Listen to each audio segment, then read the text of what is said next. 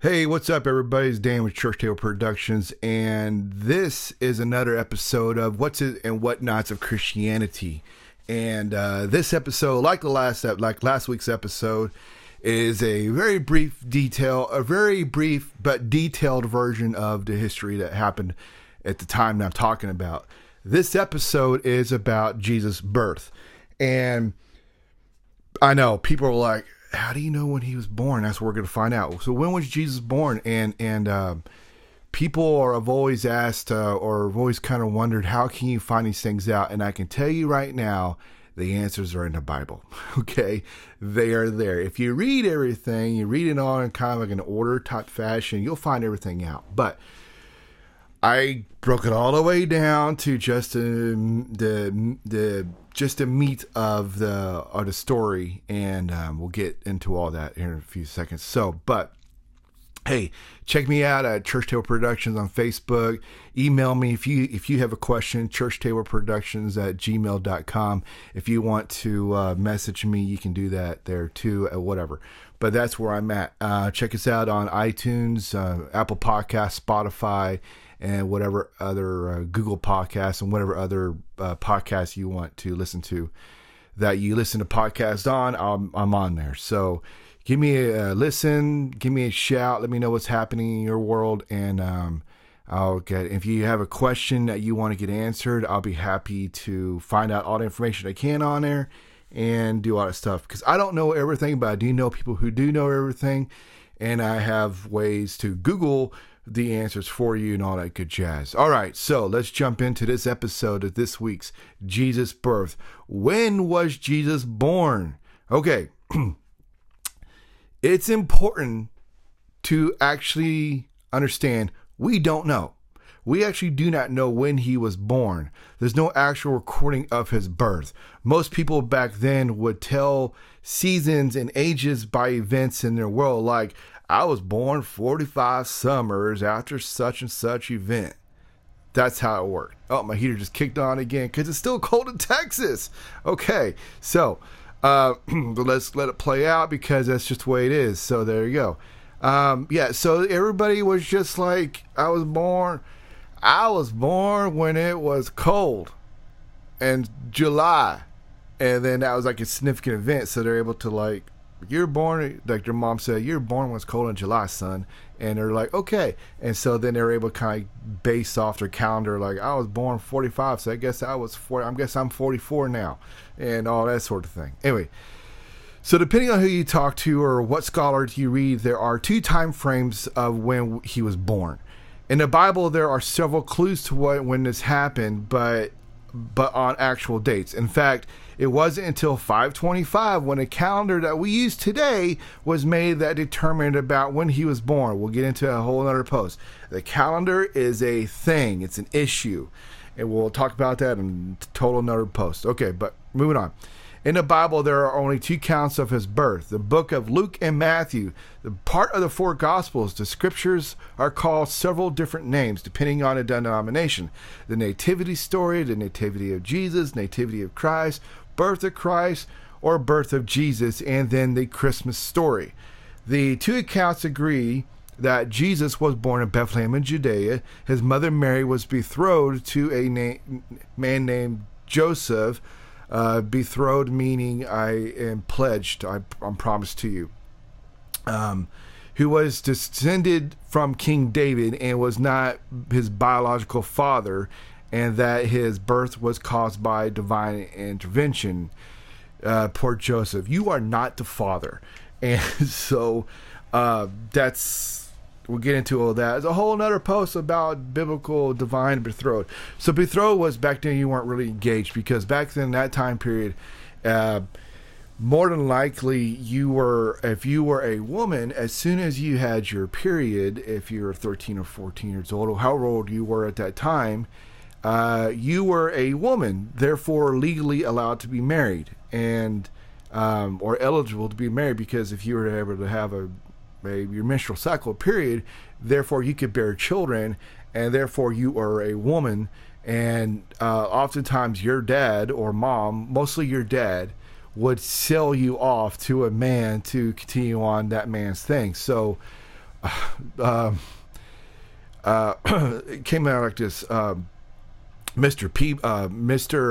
Peter, your daughter looks pretty nice to me. I would like to marry her. All right, no problem. I will give you my daughter for 2 goats and some milk. That's really how it went. And so, I'm only worth 2 goats, son of a.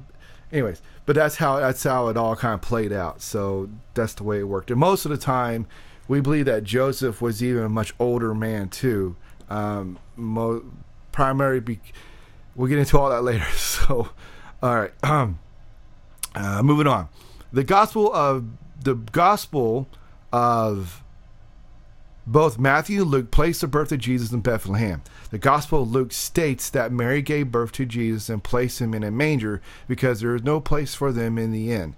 Luke 1:26-27 states that Mary originally lived in Nazareth at the time of the Annunciation before the birth of Jesus in Bethlehem. Side note, depending on the translations you are reading, it's going to say it a little different. We'll get into translations in another post. Moving on. In Luke 2:1-2 is where we get our first clue to when he was born.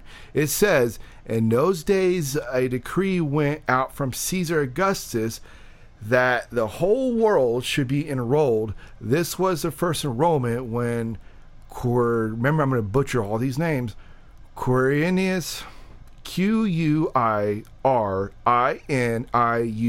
was governor of Syria. Drink water.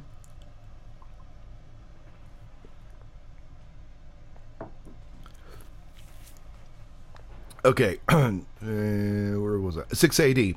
Second clue, that was about 6 AD. Second clue is Matthew 2:1. It says in part, when Jesus was born in Bethlehem of Judea in the days of King Herod, 4 AD. We'll get into the 3 historical names in another post. Don't worry about it. We'll get there. Mainly King Herod. King Herod is where how we're going to focus on. So, in Luke 2:8, it says, now there were shepherds in a region living in the fields and keeping the night watch over their flock. This is where everything gets tricky because some scholars say that the shepherds didn't take their flocks into the fields until it was warm, March, April to September, beginning of fall. Okay. The counter of that is some say it was unseasonably warm that year and it made no difference when the shepherds were in the field. So there's that. Like I said, depending on who you talk to, depending on who you read, the scholars are going to say it differently. The stories are going to say it differently. And I don't really have a preference on how it happened, and I just believe that it happened, okay? Okay, so, moving on. Okay, so now the final line drawn in the sand. The Catholic Church has always been thorough when it comes to its history. As in Mary's Immaculate Conception, in Roman Catholic Christian theology, the Immaculate Conception, as in the conception of the Virgin Mary, free from original sin by virtue of the merits of her Son Jesus. The Catholic Church teaches that God acted upon Mary in the first moment of her conception, keeping her immaculate. The Immaculate Conception is when Jesus was conceived and born by his mother Mary without a human father. While many Christians believe in the virgin birth of Jesus, it is principally Roman Catholics who believe in the doctrine and the Immaculate Conception. 2 definitions of immaculate. The secular one, number 1, I'm going to get into this later on, but there's always two sides to religion. There's the secular side and there's the religion side. Which part meant the most? Scratch my head. There's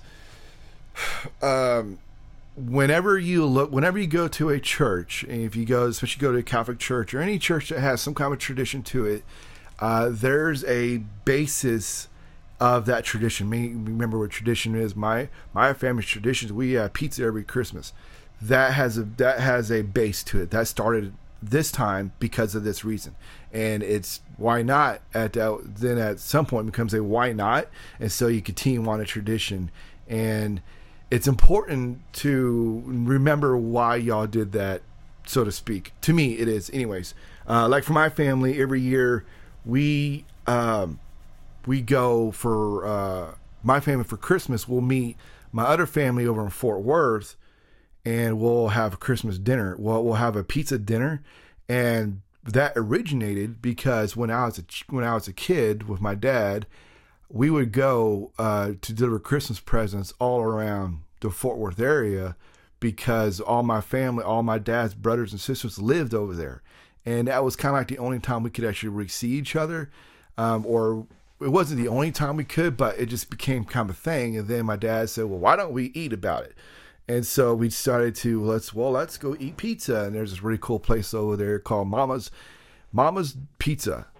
And it's in Fort Worth, and it's really amazing pizza. I think it's really good pizza. It's huge pizza. Like it's awesome. So that became that way. And so for every year since I was like 11 or 12, I'm 40 now, we've been doing that. And so it's kind of a cool thing. And we kind of mix it up here and there, like go different places. But for the most part, it's pizza. And we always go back to Mama's Pizza. No matter what, the tradition remains at Mama's Pizza. So that's what I'm talking about. Didn't mean to go off on that. But anyways.